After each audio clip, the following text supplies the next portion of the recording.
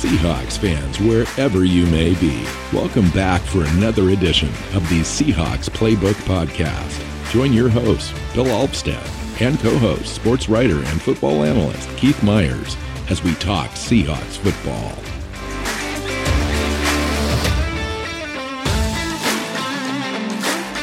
Hey, Seahawks fans, welcome back to another edition of the Seahawks Playbook Podcast. I'm your host, Bill Alvstad, here with Keith Myers. Good morning, Keith.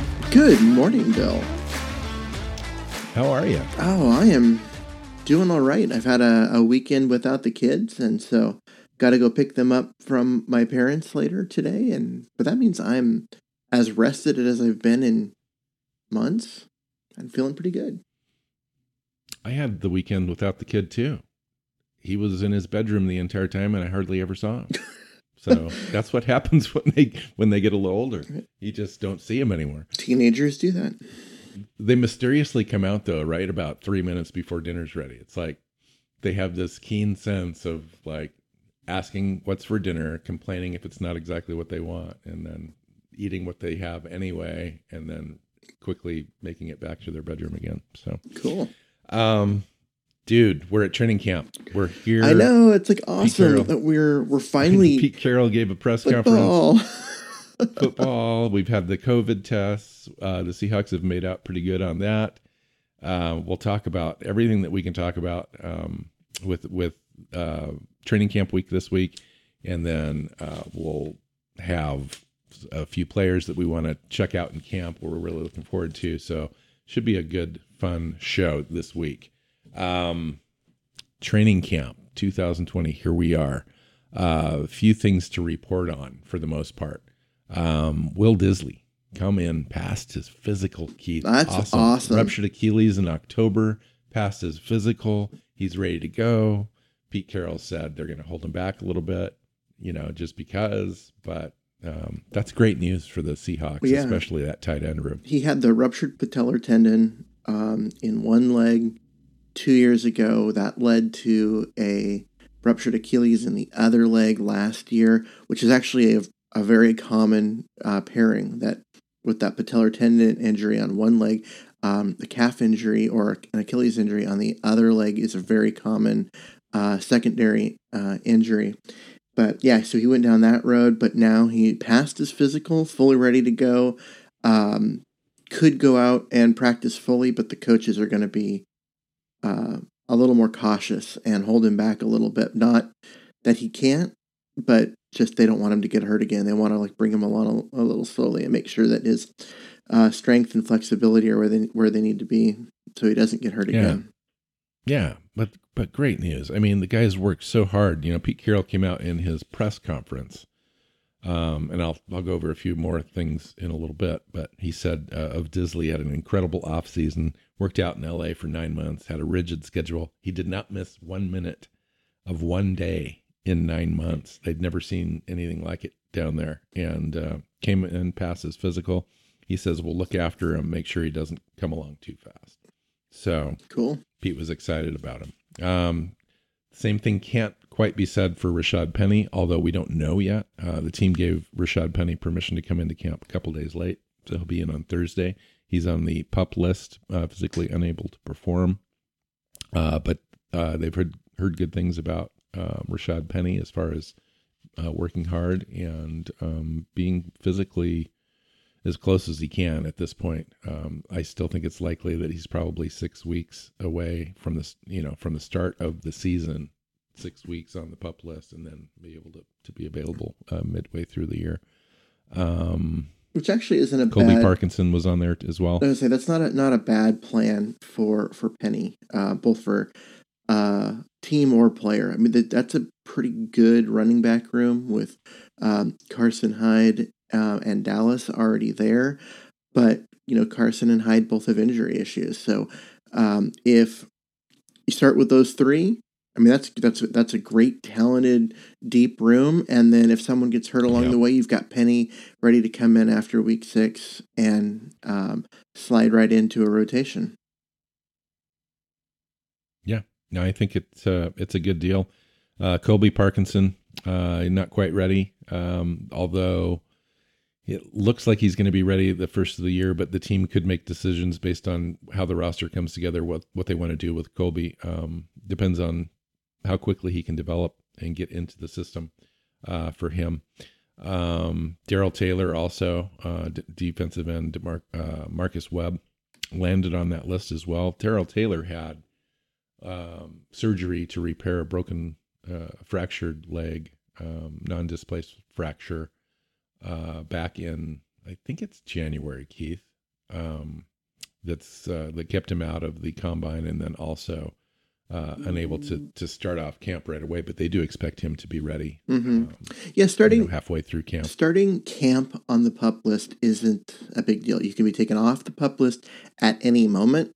In past years, you see people start on the PUP list when camp starts, but by the time they take the field for the first practice, they've already been pulled off of the list and put back on the normal roster. So it's not really a thing. It's just, hey, if someone's banged up a little bit, or just anything, they'll start them on the PUP list just in case they have some sort of weird setback between now and when practices start.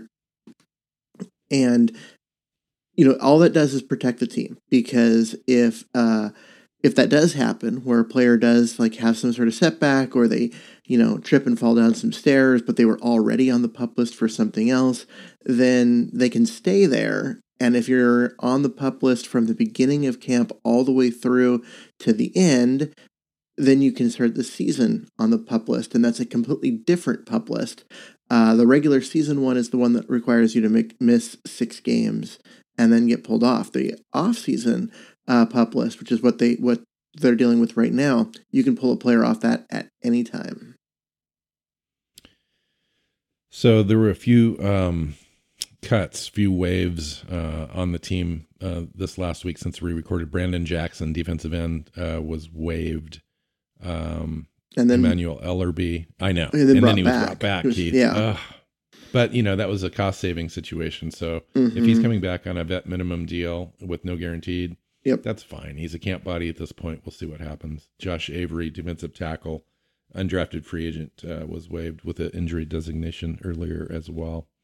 Currently, Keith, no players on the COVID-19 list from the Seattle Seahawks. That's great news and kind of a testament to the kind of guys we've got on the team and the coaching staff to try to keep these guys safe remotely. So there's some accountability to the team there by not having anybody on the list. Now, obviously, COVID-19 can be as random as anything else in the world. And eventually, I don't think that, that list could get way out of whack as early as today. It just really depends on what's going on. But there were quite a few other players around the league that were tested. Not a whole bunch, a dozen or half a dozen, couple dozen. Gardner Minshew was on there. I noticed Coach Doug Peterson of the Eagles also tested positive. A number of other players as well. And then there's the opt-out stuff, Keith, which is really interesting. The Seahawks had guard Chance Warmack opt out of the season. And I noticed a kind of a trend on the opt-out list when you take a look at the entire league is that there's a bunch of big guys on there. There's a few other guys, but there's a lot of offense and defensive line players that are maybe slightly more susceptible overall to getting COVID and then having adverse effects from the actual virus. Yeah, there are some bigger names that have done it. Star Lotulelei, who with the Bills is a big name, was once I think a 3rd overall pick in the draft. Is one of the guys that's on there. But overall, I mean, a lot of these guys are people that you look at and you're like, they're taking the guaranteed $150,000 because they can. For a lot of them, linebacker C.J. Mosley is kind of a big one. Yeah, that was a big one. Devin Funches of the Green Bay Packers, I thought will impact them a little bit. Yep. I think they were counting on him in a weak wide receiver group to begin with. Nate Solder, offensive tackle from the Giants, is kind of a big deal. Al Woods, Keith. Al Woods, defensive tackle, Jacksonville Jaguars. He was with the Seahawks last year. We were all kind of disappointed that he moved on in free agency. Turns out, maybe not, but turns out we may have not even had him regardless, which would have left Seattle right kind of where it's at in its defensive tackle room. The team with the most opt-outs is the New England Patriots. I find that and not only the most, but by the most by a long shot. I mean, they've got 8 players who have opted out, including so far, including safety Patrick Chung, linebacker Donta Hightower, wide receiver Marquise Lee. I mean, those are starters, and but they had 8 guys that have opted out, and I can't find another team on here with more than 3. Yeah. No, I think that it's, I think what they have another 24, 48 hours or something like that to get onto that list. It's difficult to say what kind of impact that's going to have overall. But every team is basically in the same boat. Now that really does impact New England. But they were going to have a tough season at it anyway. So maybe the players are kind of looking at that and the team kind of gave them that option. But it sounds like everyone, as far as the coaches and the staffs of teams, are saying all the right things when talking about this, in that they're saying, listen, there's no pressure for these players. We want them to make the right decision for themselves, for their families, for their health, all that kind of stuff. So we'll see how it goes. Mm-hmm. We'll see how it goes. Well, what's interesting with this is that by opting out of the season, it's not like you can opt out of playing in games, but still have access to like team facilities and that kind of stuff. You're opting out, you're opting out. And so when this whole thing first came around, I was thinking, hey, this would be a great way for teams to expand their rosters, right? You got a guy like Colby Parkinson that broke his foot and might not be ready. He's going to be, what if he starts on the PUP list and all of that? They just don't want to worry about he's going to miss the year. Have him declare for the PUP or for this, get his $150,000 and start over next year and open up a roster spot. I'm like, that could be kind of a way to really manipulate the situation in a way that benefits the team. But it does not look like any team has had a similar thought. Like, they want their guys, they want all their guys. Like I said, the only one that you think might be trying to play that kind of game is the Patriots, because they have so many more people on the list than other teams. But then I look at the names on that list, and I don't think that's what they're doing. I wanted to get back to that Pete Carroll press conference a little bit. I mean, really, there's not a ton of news coming out of camp yet. Mm-hmm. The guys have gone through their testing protocol for their first 5 days. They've come through that. Now, I think testing goes to every other day since nobody's been affected. And they can start their meetings. They can start some of their on-field drills, no pads, just kind of basically advanced walkthroughs, if you will. But Pete Carroll had a press conference, came out and talked about Jamal Adams, loves his playing style. Kind of reminded him of the Troy Polamalu player that he had at USC. Mm-hmm. And of course, very successful with Pittsburgh, and Cam and Earl, and kind of a blend of all those guys, the aggressiveness, the attack mode. He said that John Schneider actually started the process of talking to the Jets back at the Combine. So that process was really a long process, and just really took off in the last week, but they'd been working that thing for quite a while. Quentin Dunbar, he basically said, hey, listen, it's out of our hands. And that was really all the comment that he provided with Dunbar. It's up to the league at this point. Marquise Blair, he talked about Marquise Blair and what kind of an opportunity that he would have now that Adams is on the team. And Carroll reiterated that he's going to give him a shot at the nickel spot. What do you think about that? How do you think that Adams and Blair and Diggs and the linebackers that they want to use? He talked about maybe using 4 linebackers as well on the field. How do all these guys fit together, Keith? They don't. I mean, that's you can't get there. You can only play 11 guys on the field at a time, and some of them better be linemen, or you're gonna get ran over.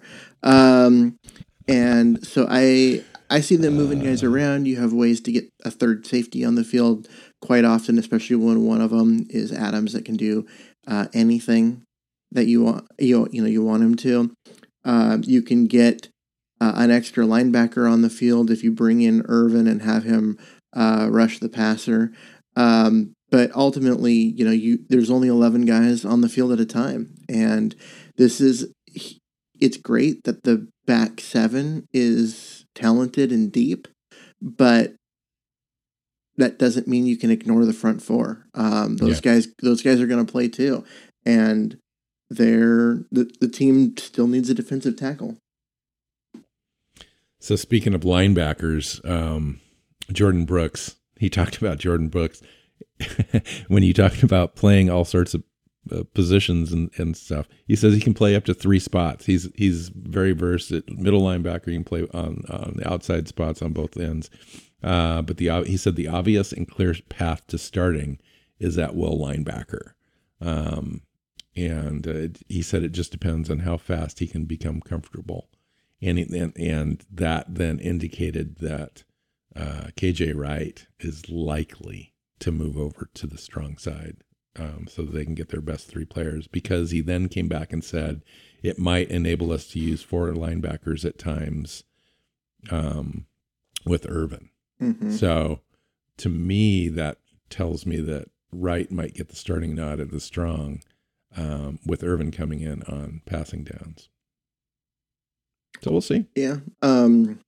I mean, they could be all interchangeable. I mean, it really depends. It could be scheme specific. It could be matchup specific, etc. Yeah. We'll see how it plays out. I have a very difficult time seeing the team carrying a $10 million or $10+ million cap hit for a guy who just got displaced out of his position and is moving to a position where they've got 2 other guys that can play it competently. Yeah, I know. That's it. I know that that saying that's unpopular and that people will throw a fit if it ever happens, and I will probably be one of them, because I'd be very disappointed to see KJ Wright not on this roster. But if he gets displaced out of his position, which is the will linebacker spot, by the rookie Jordan Brooks, and slides over to the strong side, well, guess what? Irvin's there, Barton's there. That's a position that, in past years they barely used because they went nickel so often. Obviously last year they used it a lot because they didn't have the cornerbacks to play the nickel. But you're in a situation where that's a position that most teams around the league and in the Seahawks in the past have not really used that much anymore, because they play the nickel so often that. And Adams gives them the chance, the ability to play nickel more often. Mm-hmm. So then you've really got the conflict. I mean, I think you really nailed it, because you're paying a guy a lot of money to basically be a duplicate. But at the same time, so there's probably a couple things that come into play here. Your defensive line may or may not be set. And Wright is on the last year of his contract. He played well last year, and there may be a little bit of sentiment on the team that they just kind of want to take care of him. And this is the last run for him, and they're going to go with the best lineup they can, even if that means keeping a young guy off the field like Barton, or keeping a guy like Irvin off the field on early downs to come in and save him to be a pass rush specialist. I don't know. I mean, I don't know what the plan is, but that seems like that's it. Yeah, I mean, I look at all this, and a lot of it's going to depend on KJ. If he is okay accepting a smaller role and, is still the leader he's always been, and a guy that being out there helps him make other people better. Well, I mean, is KJ better than Irvin, or is Irvin better than KJ at the linebacker spot? That's the question, Keith, because that's who's going to get the starting nod. I don't see. Here's the thing: is when we last saw the two of them together, KJ was the better player, and that was not even like questionable. Not that Irvin was bad in any way, because he was actually pretty good at that Sam linebacker spot. But KJ was a Pro Bowler, or at least should have been a Pro Bowler every year. Yes, and highly underappreciated guy over there, but now after those knee surgeries and just watching him run, and it's just doesn't have the quickness and the speed that he used to. Irvin's still pretty damn athletic, and so I don't know who's the better player at the linebackers spot right now. That's gonna be something that we're gonna have to watch, because there's a lot of demands on that strong side linebacker, to set the edge defensively against the run. You got to play coverage against the pass. There's just a lot of responsibilities and everything. And mentally, KJ can handle it. He can make those reads. He can do everything that you'd want from him. Physically, can his body keep up? That's my question. I mean, is Jordan Brooks obviously, I would think that he'd be a more physical player, able to set the edge better right now in his career, even though he's a rookie, than KJ Wright could right now. I mean, do you want KJ Wright out there on the edge? I'm not exactly sure that you do. So that's why I think KJ and Irvin kind of split that spot, really, in the end, because KJ is going to be really good in certain situations, and Irvin as well. So, but unfortunately, they're both probably the best out there, in the later downs, because KJ is great in coverage. He could probably blitz pretty well, although they haven't used him in that role very often. And then Irvin's, a dynamic pass rush guy. So I don't know. It depends. I think KJ comes off the field on passing downs, honestly, and they put a guy like Marquise Blair out there as in a dime situation or whatever. I don't know. It's confounding to me. Like you said, there's a big, huge cap number out there for KJ Wright, and not enough positions on the field, and so it'll be interesting to see how that plays out. Moving on. Carol talked about the wide receiver group, Antonio Brown, Josh Gordon. Question came up. He pretty much dismissed the Brown situation, kind of handed it back to John Schneider and said Schneider was all over it, early in the process, but we'll see what happens down the road. And then with Gordon, they said they're very open to having Gordon back on the team. We'll see what happens. So it sounds like Gordon, if he becomes reinstated, is probably going to be a Seahawk. Yeah, if he gets reinstated, I'm surprised it's taking the league this long to reinstate him. I mean, like I said, he was given this. He applied mid-June. Yeah, and he was suspended for pot use and failing with a drug policy there, but it's now legal in the league to. They don't test for it. They don't suspend for it. It's not part of any of their policies. So you're keeping this guy suspended for something that, if he did it today, is not illegal. And I have a hard time believing that they're going to do that, and that if he were to file some sort of grievance, that he wouldn't be able to win. So I'm surprised it's taken this long. I feel like it should have happened, a month ago, as far as his reinstatement, and he should already be on the roster. So this week, the NFL came out with its top 100 list, and we almost made it to the very, very, very top with Russell Wilson, but he landed at number 2 behind Lamar Jackson. Patrick Mahomes ended up at number 4. Did you pay any attention to that? Do you care? This is a group of peers that voted this in, so it's has a little bit more to it than just some random guy's list. I thought that it was nice to see Wilson clear up there, though, recognized and clearly he could have easily been number one, and nobody would have said anything as well. Well, I like that those three guys are in the top four. They all belong there. I think that, Jackson was the MVP last year, so giving him the one spot I think makes a lot of sense. But at the same time, I think he's the least polished of the three, and therefore the guy that, he's going to have the more up. He's a great runner. Yeah, I mean, he's going to have more ups and downs. He's amazing. Yeah, he's going to have more ups and downs this year. Honestly, I would have put Mahomes 1, Wilson 2. I think you're right. Jackson at 4, given those 3 slots. But you know what? The number 3 guy was the defensive guy. I can't remember his name right off the top of my head. The best defensive guy in the league, Aaron Donald. Yeah, I mean that makes sense too. I mean, he's a guy that absolutely belongs in the he's top a game 5. wrecker. He's yeah. I mean, he changes games himself, even as a defensive lineman, the way that. And that's why he's on the list. Very few defensive players ever do. So yeah, I don't have any problem with those guys being there. I would have liked to seen Deshaun Watson, the quarterback from Houston, up in that top 5 range. I think he really absolutely belongs up there. I think he belongs in the top 10. Yeah. Okay. Yeah. I mean, to me, he would have been 5th, but just in that same range, and I think that kind of rounds it out. I mean, they've done a reasonable job as far as putting those guys there. I'm sure there are people all over the country that are freaking out that Wilson ended up above Mahomes, and that could be just one vote.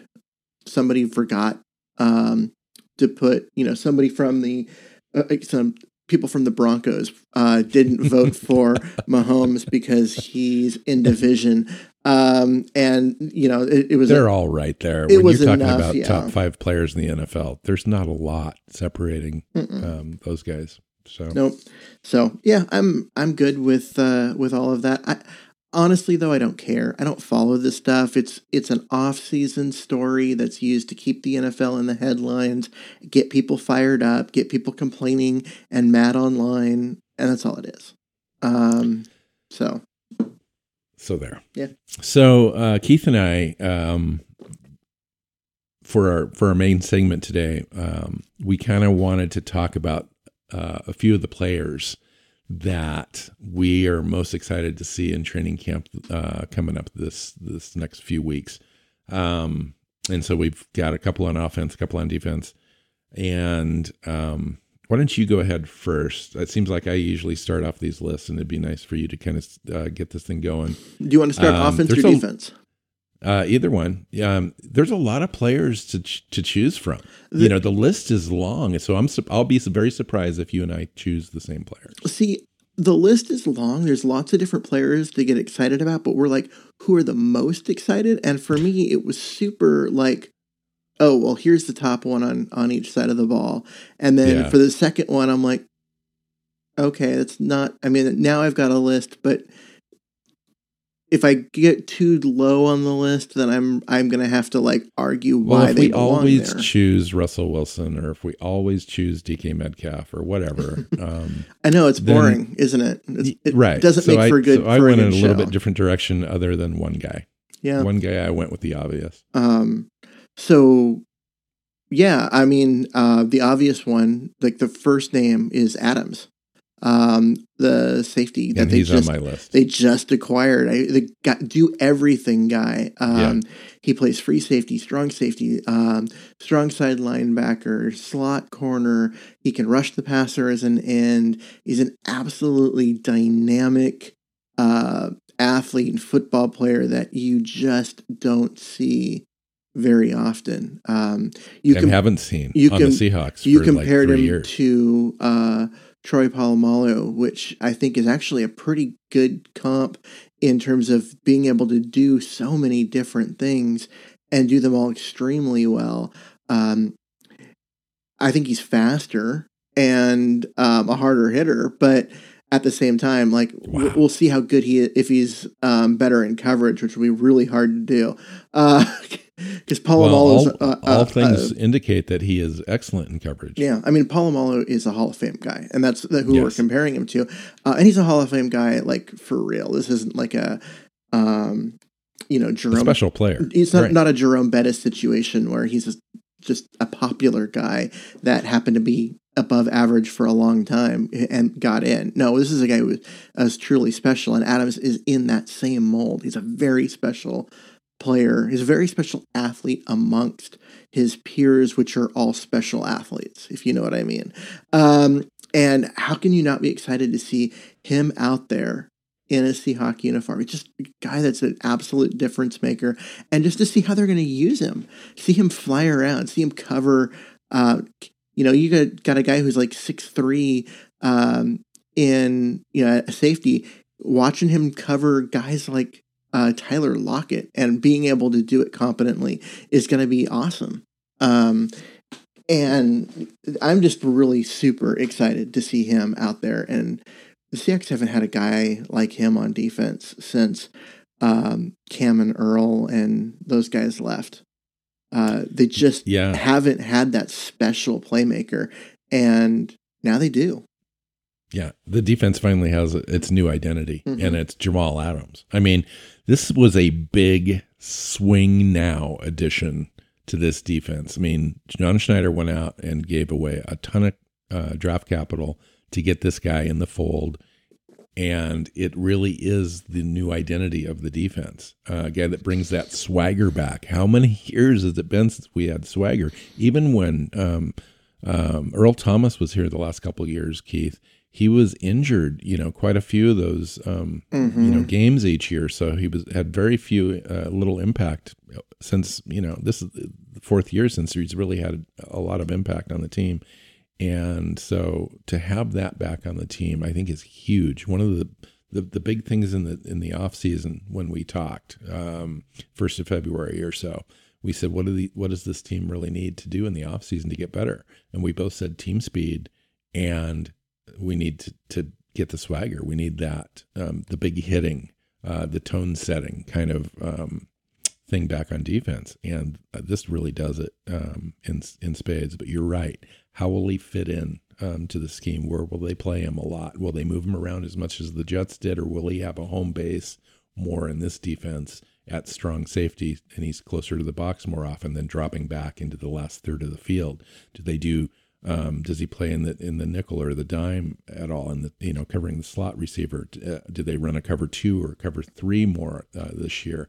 More man-to-man coverage. He allows you to do so many different things with the defense. It'd be very interesting to see if they kind of schematically change the defense just a little bit in order to accommodate his skill set and allow him and his presence to make everyone else better. Like, to me, I'm really excited for Marquise Blair and Trey Flowers with this new defensive look potential, because Trey Flowers, I think, lacked the trust on the back end in order to be able to really devote his full attention to his job. And I think he's a great cover guy, man to man. And if they can allow him to play man coverage a little bit more, that will help him. That will help him also, I think, help turn the ball over. And Diggs back there, kind of a turnover machine. I think Diggs had 5 games at the Seahawks last year and generated 5 turnovers. I think he had 3 interceptions and 2 forced fumbles or something like that. It was kind of crazy, right? Mm-hmm. And then Blair, we just haven't seen Blair yet.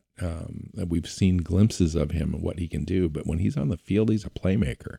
And you get, 2, 3, 4 playmakers on the back end now on this defense. Is absolutely huge. And if they can generate some sort of pass rush or pressure to, collapse the pocket and so forth, and force the quarterback to take more time to throw, this defense is going to generate a ton of turnovers. It's going to be fun to watch.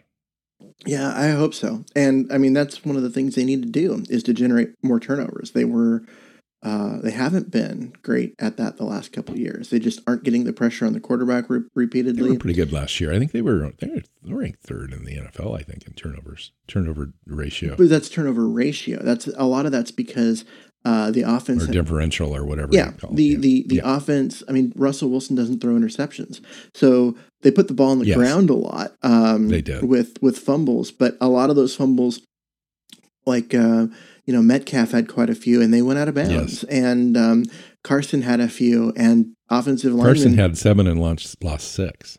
Yeah, but you know what I mean. So you had, but Wilson doesn't throw interceptions, which is a big part of Seattle always being in the positive as far as turnover differential.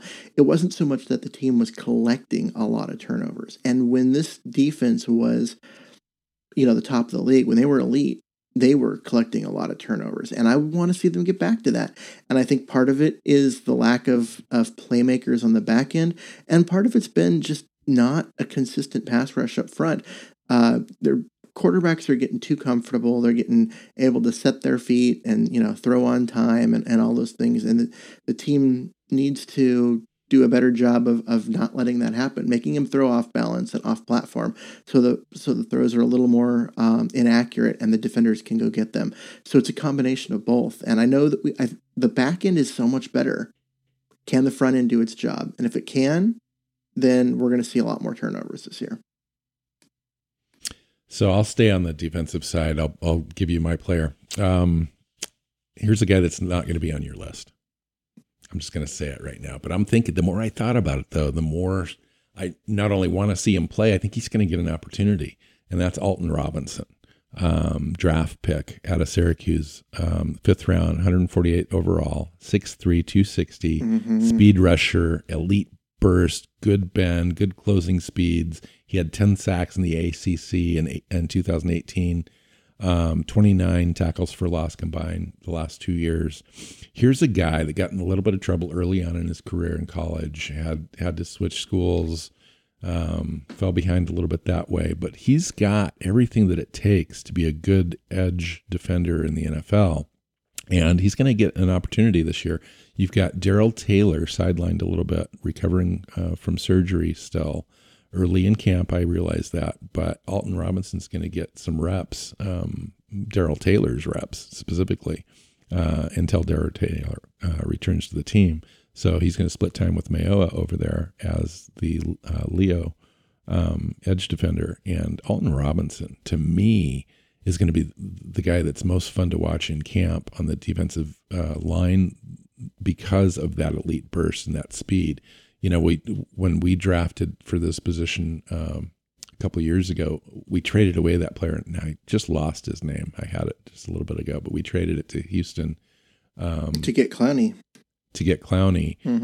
But he was extremely undersized. This guy's a big guy. Yeah, he's got 260 pounds and 6'3" with elite burst and speed, which we just haven't had on that defensive line for a while.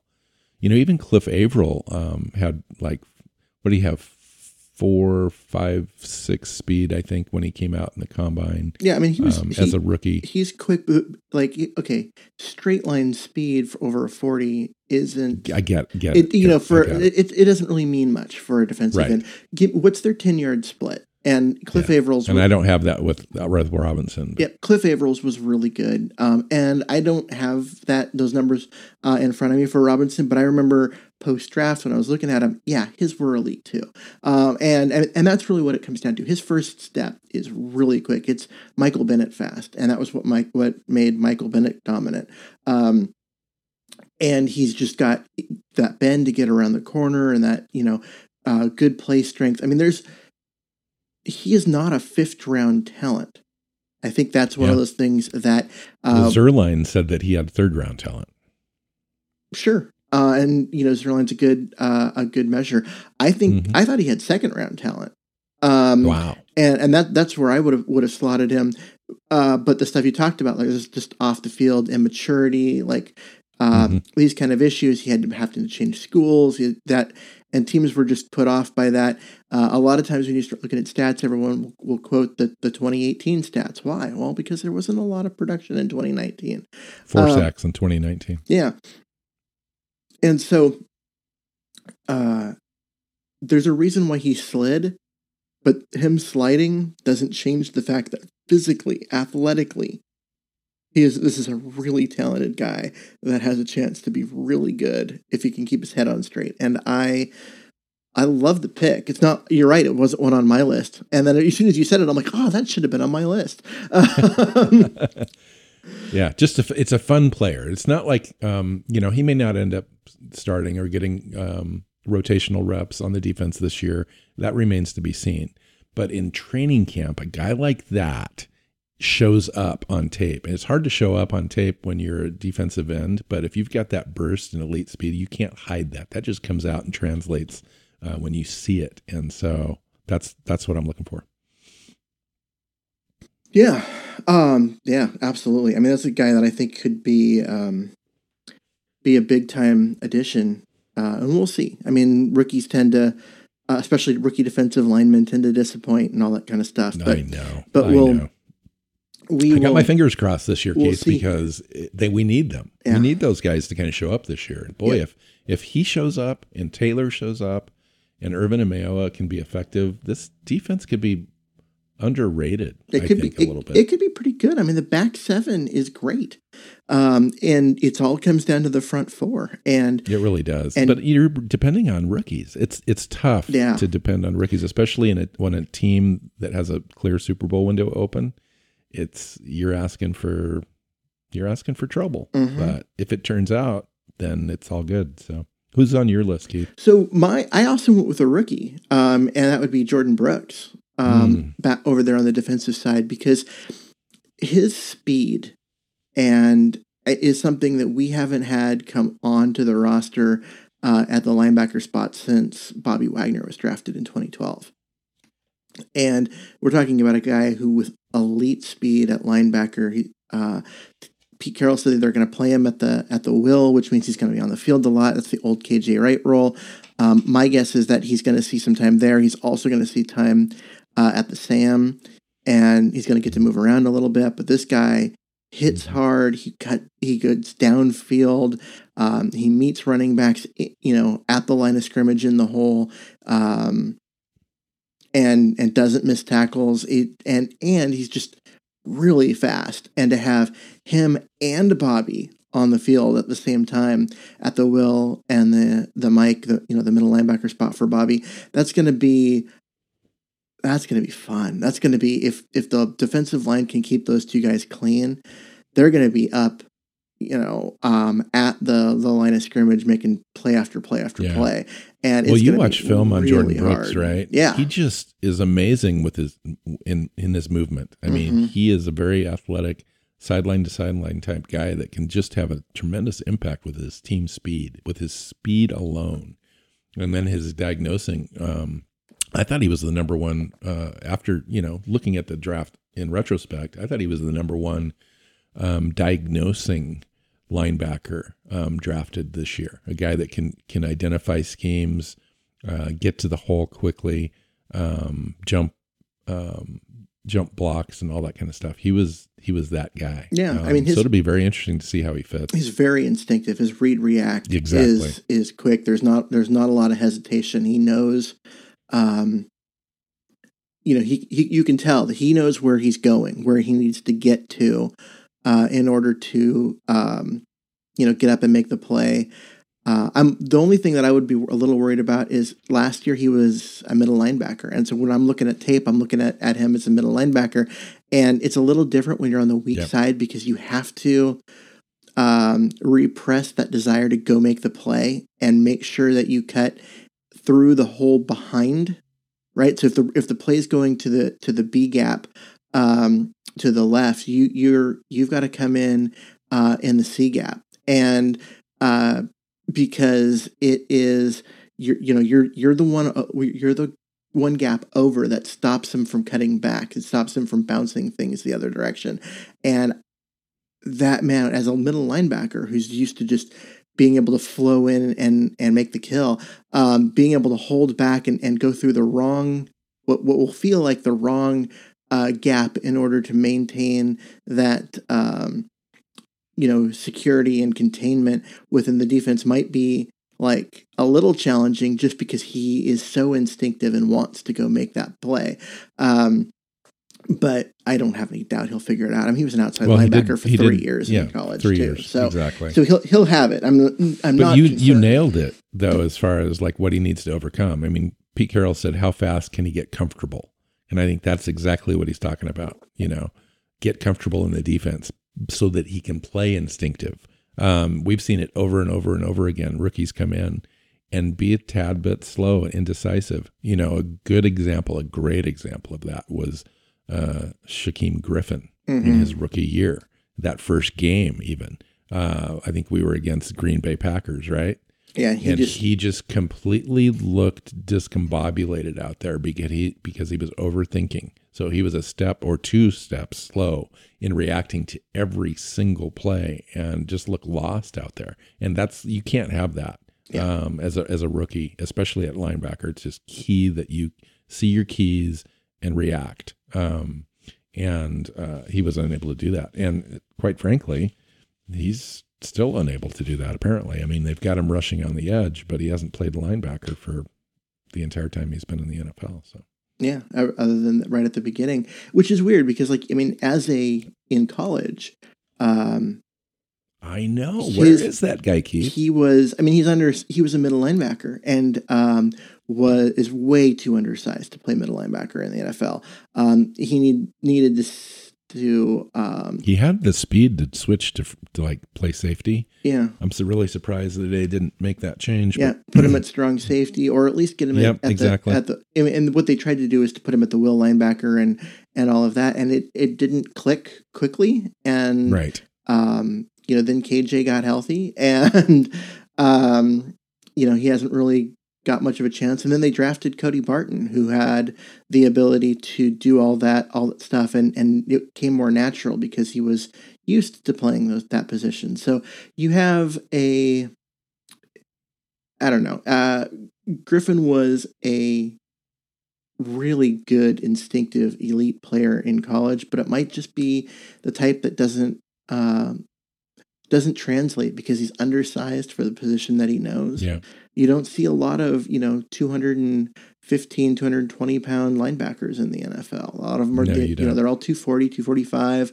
And, that move to safety, which he's got the athleticism to play safety. He does have the athleticism to play safety and the coverage skills. He does. Yep. The move to strong safety was probably the right move for him, but having not done it, and now he's going into year 3. Unless it happens now, it may never happen for him, and so he may never just get a chance to get on the field and be a playmaker and just always be a rotational guy or a special teams guy. So right, or a switch to a different defense at some point. And guys like this, guys that are fringe guys on the roster, one day will end up getting cut only because there's another guy that can play the position and play special teams. And sometimes you take those guys, especially after the rookie contract runs out, depending on how the team values him as in special teams, he may end up getting a second contract as a special teams specialist.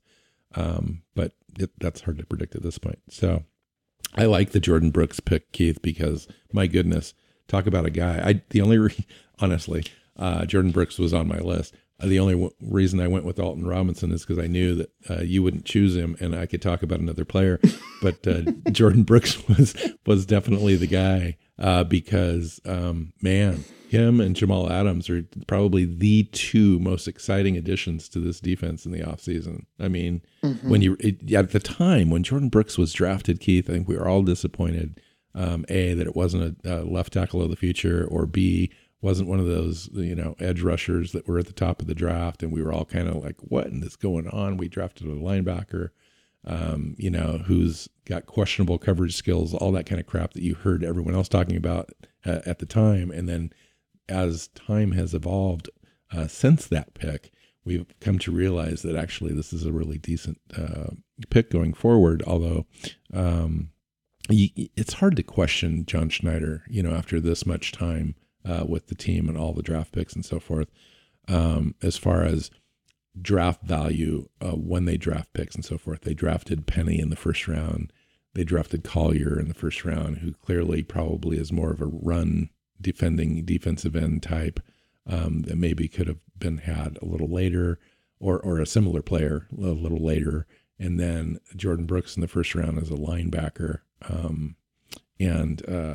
How do you look at the value of picks, where they're picked, all that stuff? Does it matter as long as they're a starter and a contributor at a high level? For example, linebacker in the first round. You don't see that very often. When you do, they're elite. So is Jordan Brooks elite? The thing is, you don't see that very often when they do, they're elite. But that's also when you're talking about guys that are in the middle of the first round. You're not talking about guys at 30. Right? That's true. And you get down that far in the draft, and it's best player available. It's best player available. I think what they looked at is, in this particular situation, was they were looking at when leading up to the draft. Let me just kind of preference all this. Leading up to the draft, you and I talked about how we didn't see them spending draft capital or free agency money on linebacker, because you've got your three starters set up with, Bobby, KJ, and Barton there. And so it was like, okay, well, you need some rotational depth and maybe someone to develop and that kind of stuff. And then they went out and spent big on linebacker, using their first pick.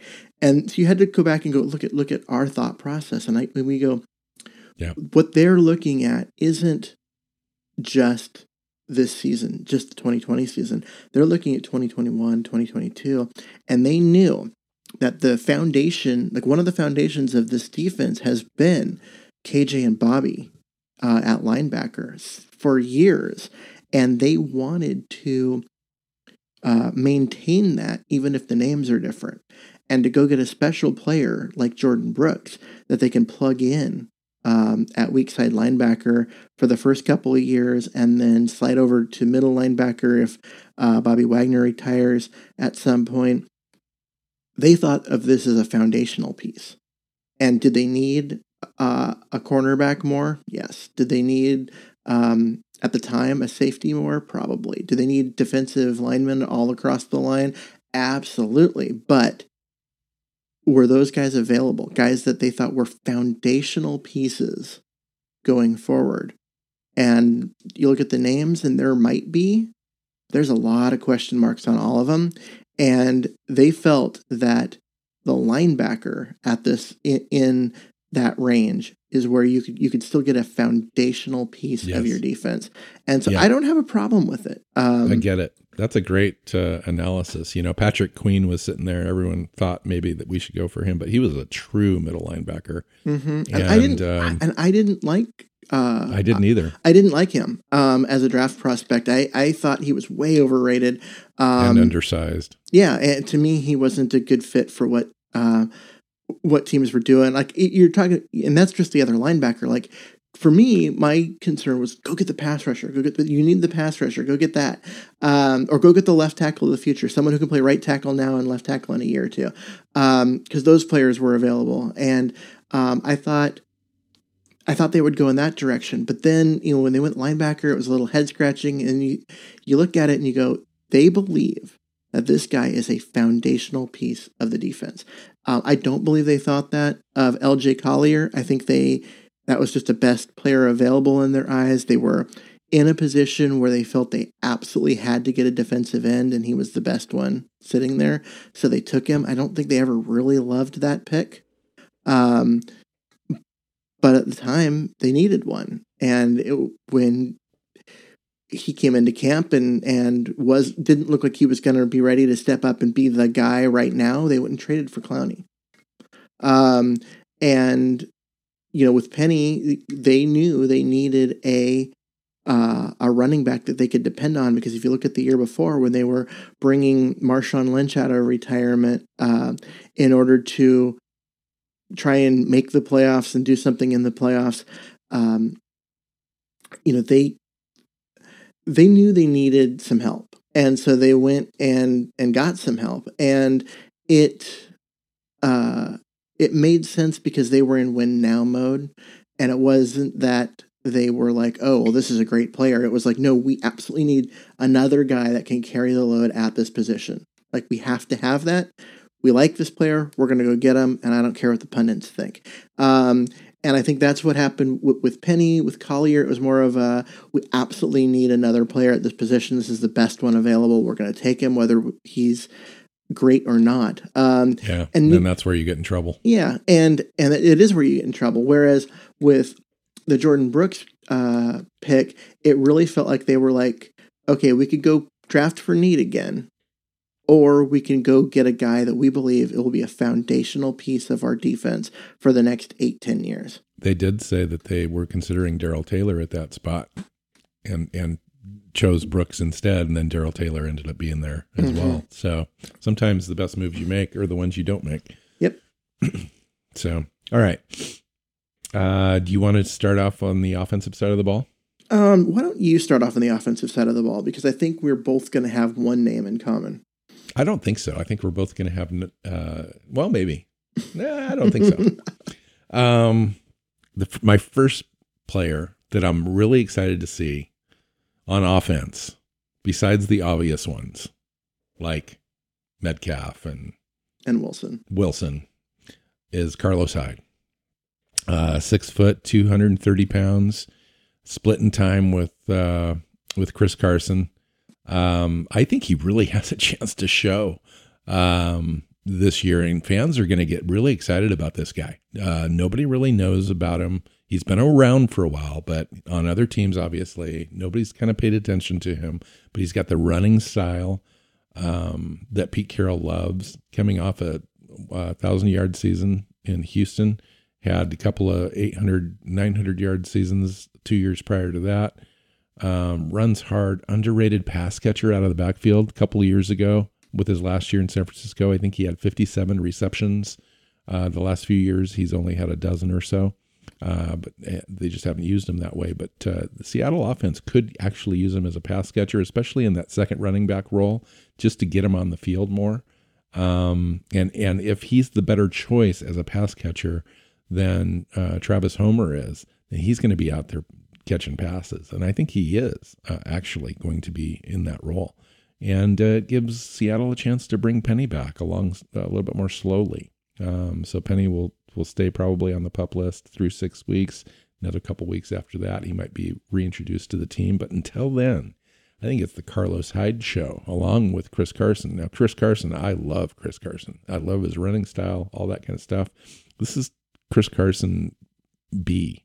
Carlos Hyde. Very, very similar players in terms of production, ability to keep their balance through contact, fall forward, yards after contact, all those things that you look for. Very similar players. Doesn't have the fumbling issues that Carson had last year, but also maybe a little better out of the backfield.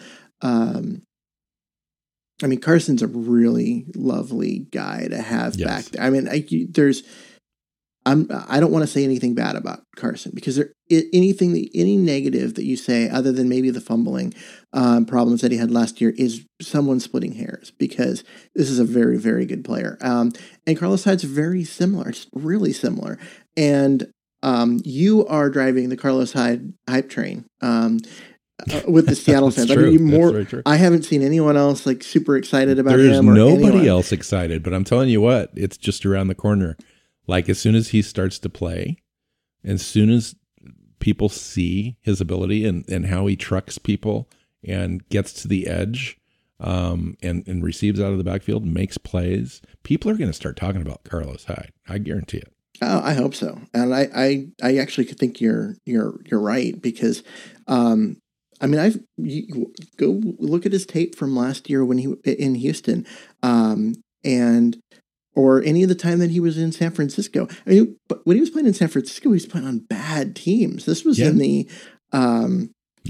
he's always trucked people. You know, he's 230 pounds. I mean, this guy is a load. Yeah. I mean, he was playing on some really bad San Francisco teams. This was the pre-Jimmy Garoppolo, post-Frank Gore teams there. And who's that really bad player, Keith, that we signed, running back from Green Bay a few Eddie years Lacy. ago? Eddie Lacy. So this guy is like Eddie Lacy without the bad weight in his prime. You know what I mean? Because he's that player. He's a guy that can make plays. He gets separation. He has yards after contact. One of the top players in the NFL at that. And unlike Lacy, is coming from a team that ran a zone blocking scheme similar to Seattle's. So he comes in with knowledge of how to make the reads and what he's expected to do within the running scheme. And so it was a great pickup. The big drawback on him has always been durability. He gets hurt a lot. He misses time a lot. If that sounds like Chris Carson, it's because they're very similar players in a lot of ways. And so they needed another guy. They got another guy. I just think that he's a great fit. And hopefully the team has one or the other available for every game. And they're never in a situation where both are out, unless Penny's back. Because if they have one or the other available, this is going to be a good running team. Yeah. And so in that same exact note, one of the guys that I'm excited about that's on my list on offense is DJ Dallas, the rookie running back. You're on the DJ Dallas hype train. I am on the DJ Dallas hype train. Yes, sir. Because for me, it was a case of he was not on my radar. He was not a guy that I was looking at as a Seahawk target or anything. And then they draft him and I had to go back and look and I'm like, what did I miss? And the truth is I missed a lot. And going back and looking at his tape, this is a guy that can excel in the NFL in that same role. Runs hard, breaks tackles, great balance, good vision, balance through contact, isn't going to make, just leave people in the dust as far as with moves. No one's going to mistake him for a Barry Sanders type, but very physical runner who always gets positive yards, lots of yards after contact, very much in the Chris Carson kind of mold that way, but also competent out of the backfield and able to do the third down role, pretty good at blitz pickup in college. And so I just think former high school wide receiver. Yep. I think all around, a very good fit, and someone who very easily could be, if Carson gets hurt, or especially if Carson and Hyde gets hurt, you got a guy here who can carry the load for you and keep the offense rolling.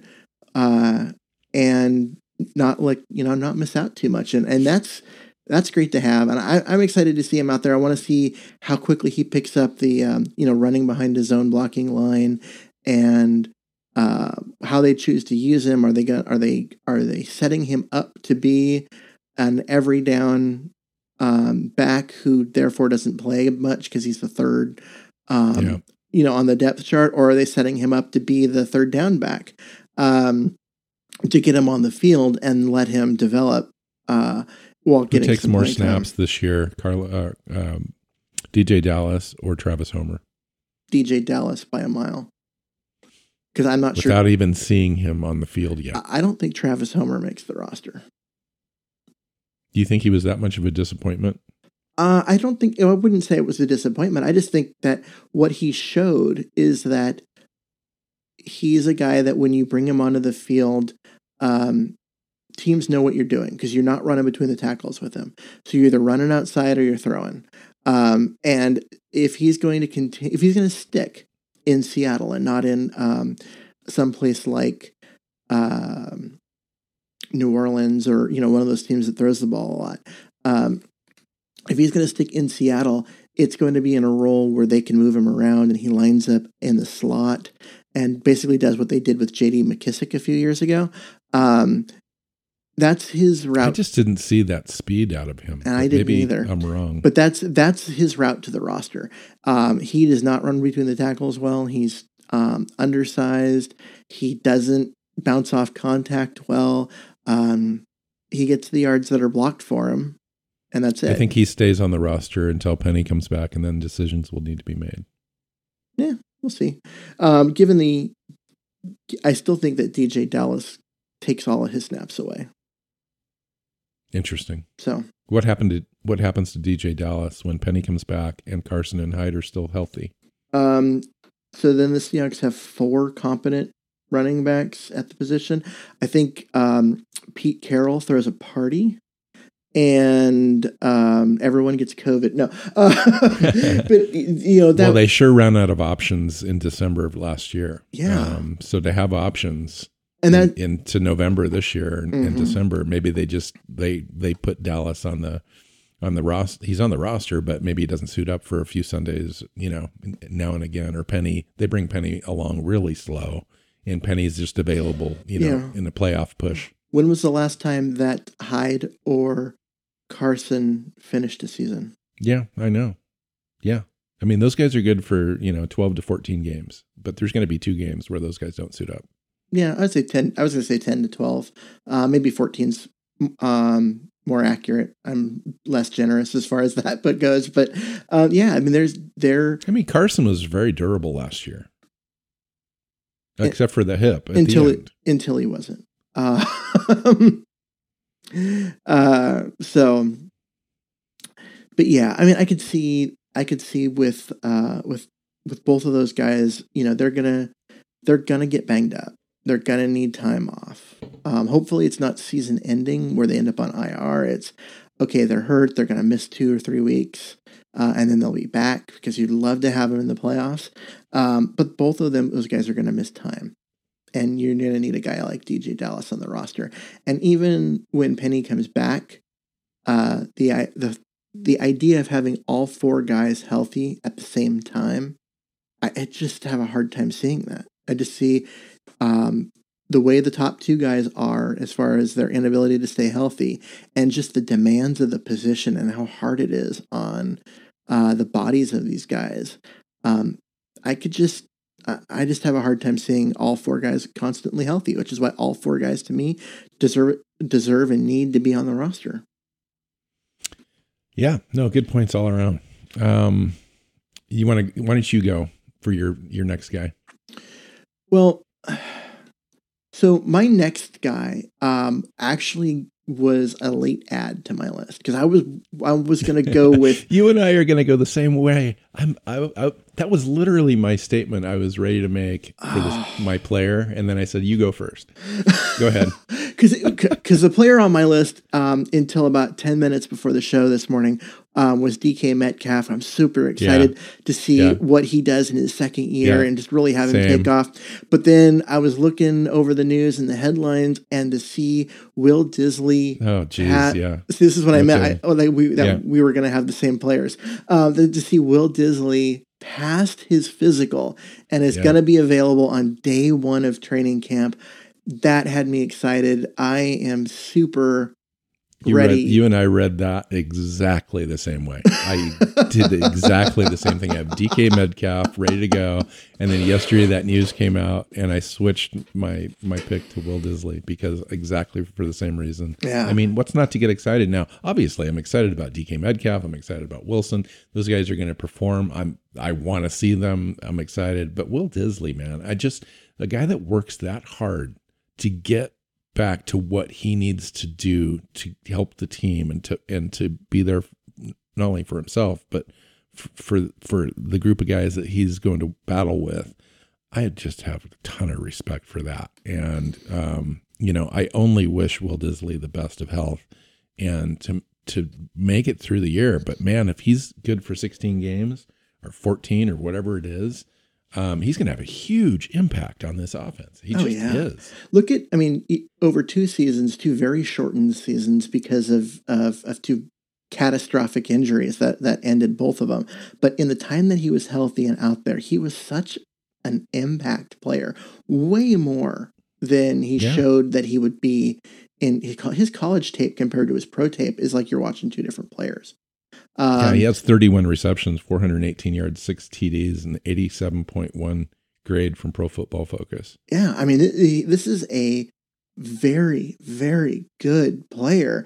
Yeah, he's a Pro Bowl level player if he's healthy for all 16 games. Yeah, and to get him back when, coming back from a second catastrophic injury, to get him back healthy, ready to go day one, so he's going to get all the prep time, all of the all the reps, the chance to be brought along slow so they're not, risking secondary injury and all of that, but still be available at the beginning to go out there and be one of the best blocking tight ends in the NFL, but then also a receiving threat that teams have to account for. There's no downside. I mean, just to get him back is super exciting. I want to see how well he's moving around. I mean, is he back but not back? You know what I mean? Where he's healthy enough to practice, but he still doesn't have that mobility that or maybe the strength in his leg isn't there, or that, you know what I mean? So there's like those kind of concerns where it's like, okay, I don't think he would have passed his physical if his strength wasn't there. Agreed. But I'm just saying, like, when you're coming back from these catastrophic injuries, sometimes you're good enough, just not quite right. You're healthy enough to practice and play, but the explosiveness is gone. And it takes time. Like, go look at Richard Sherman coming back from his Achilles injury. His first year in San Francisco, the first 6-8 games, I totally agree. He looked kind of ordinary, and it was like, oh man, I hope we haven't seen the end of elite Richard Sherman, because he was so special when he was in Seattle. And then down the stretch in that same year, he came on and began looking more and more like Richard Sherman, and really started to look like the special guy that we knew. It just took extra time, even though he was healthy, playing out there on the field, doing everything. He just wasn't the same in the beginning, and it took some time. Right. And so I'm excited to see where Will Dissly's at. I want to see, is he at physically where he thinks he is, or is he still a few weeks away, and it's just going to take playing and time and doing drills and everything to get back to where he was. But I really want to see him back to where he was, because he was such a good guy there before his injuries.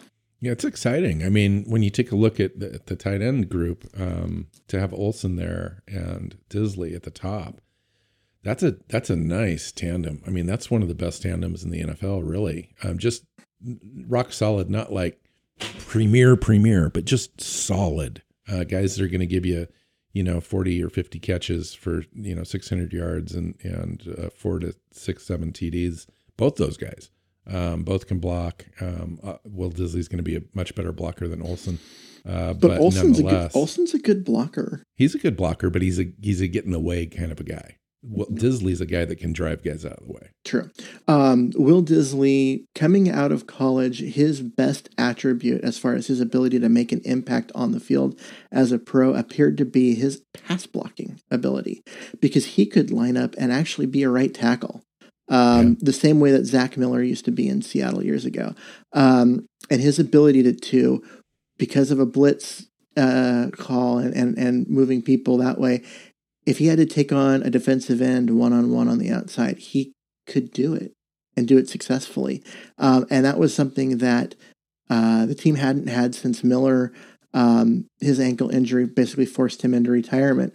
And to get that, to have that, to be, to have that, that asset again was like awesome. And then he came on and he started showing in practice that he was way more than that.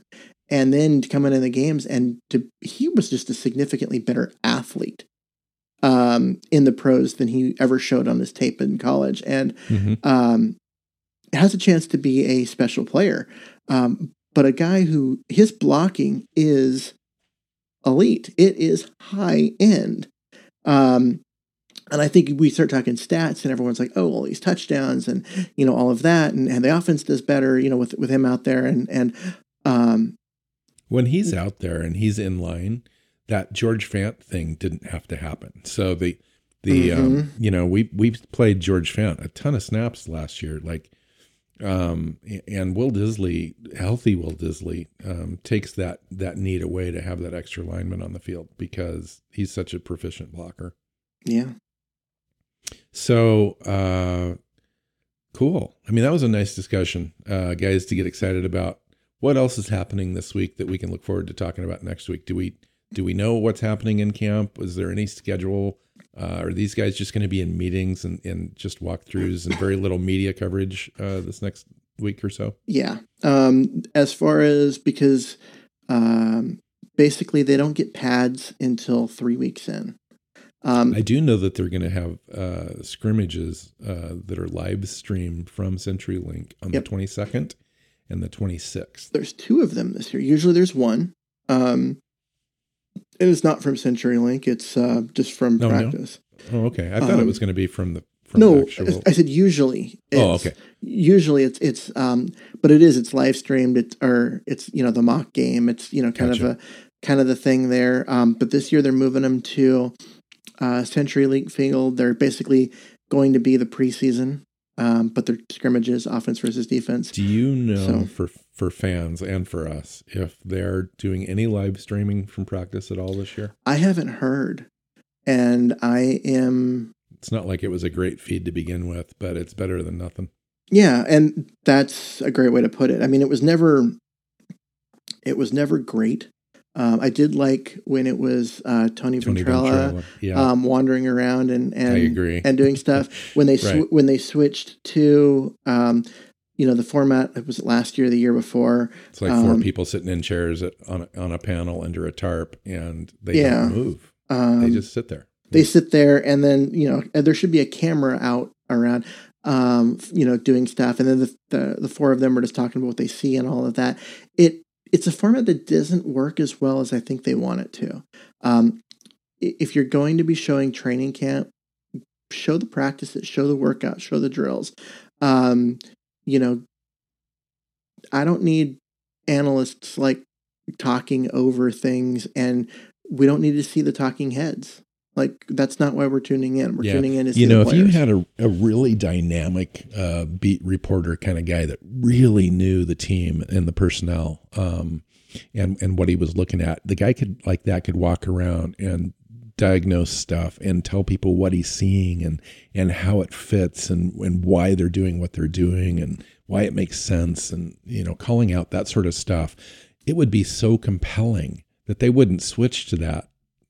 Back to that panel shot, they'd just be following the guy around on the field the whole time, and I think they really do need to get back to that. It's just good for the team, for the players, for the fans to have a guy like that with a lot of knowledge walking around. Now, I don't want to slam the coverage because, like I said, coverage is better than nothing. But when you're sitting idle looking at people talking at a panel, there's no difference between that and then just being in a studio somewhere. They might as not even be there. And then there's just tons of topics that have nothing to do with camp and or non-football related type stuff. And camp is camp. I mean, folks have been looking forward to football news and watching the players and trying to figure out how everything fits for months. And then you get to the event and then you don't talk about camp or the players or watch the players on the field. It's kind of disappointing. That's all.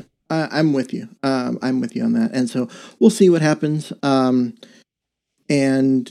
no matter what, I mean, the practices aren't going to be open this year. There's no buses to the facility and sitting on the berm, and that's super disappointing, but it's also highly predictable. I mean, it's COVID season, so everyone's got to be safe, and I get that, but I am going to miss actually getting a chance to see the players play and charting how quarterbacks do and watching coverage and that kind of stuff. Plus, you've got guys in the coaching staff that are really good teachers that are fun to watch. Ken Norton Jr. was always my favorite coach to watch when he was here as a linebackers coach, because just watching him teach was fun. I mean, just the way he would get, pull someone into it. He'd pull someone aside and he'd, talk about footwork. You could see where he's getting his hands and he's rotating his shoulders, and he's just like excited about it. And you're like, oh yeah, that's right. This guy was like, a Pro Bowler and really knows his craft, and now he's teaching it to someone. Chris Richard was the same way with the defensive backs. Like, just getting a chance to watch him teach was kind of special. And just to be able to have that and to go watch. I like last year, watching Mike Solari teach on the offensive line was fun. And after years of Tom Cable's nonsense, to actually have someone truly teaching and not just yelling at guys for making mistakes, was kind of a breath of fresh air, and was really fun to watch. So I'm going to miss that. That's something that I'm really going to miss with camp. But it's COVID season. We'll wait till next year and we'll get to watch. It is what it is. We're all in the same boat. We're all going through this whole thing together. So we'll make the best of it, and we always will. Mm-hmm. All right. So we'll come back next week and share what we know, talk about all the things that are going on, and we'll make stuff up too when we don't have anything real to talk about. We'll come up with some special category segment, and we'll just spew our stuff, and hopefully you stick with us. I'm just kidding. So find Keith on Twitter at Myers NFL. I'm at NW Seahawk. The show is at Hawks Playbook. SeahawksPlaybook.com is your place to find all of the archived shows. You can subscribe and listen to new shows as they come up every week as well. And find us on your favorite app as well. We're also on YouTube now. So go to YouTube, search Seahawks Playbook Podcast, and subscribe to our YouTube channel as well. Just another way that you can find us, and share us to everyone you know as well, other Seahawks fans out there. So until next time, Keith, go Hawks. Seahawks Playbook Podcast listeners, thanks for joining us for another edition of the show. You can find us on Twitter. Bill is at NW Seahawk, Keith is at Myers NFL, and the show is at Hawks Playbook. You can listen and subscribe to the show at SeahawksPlaybook.com.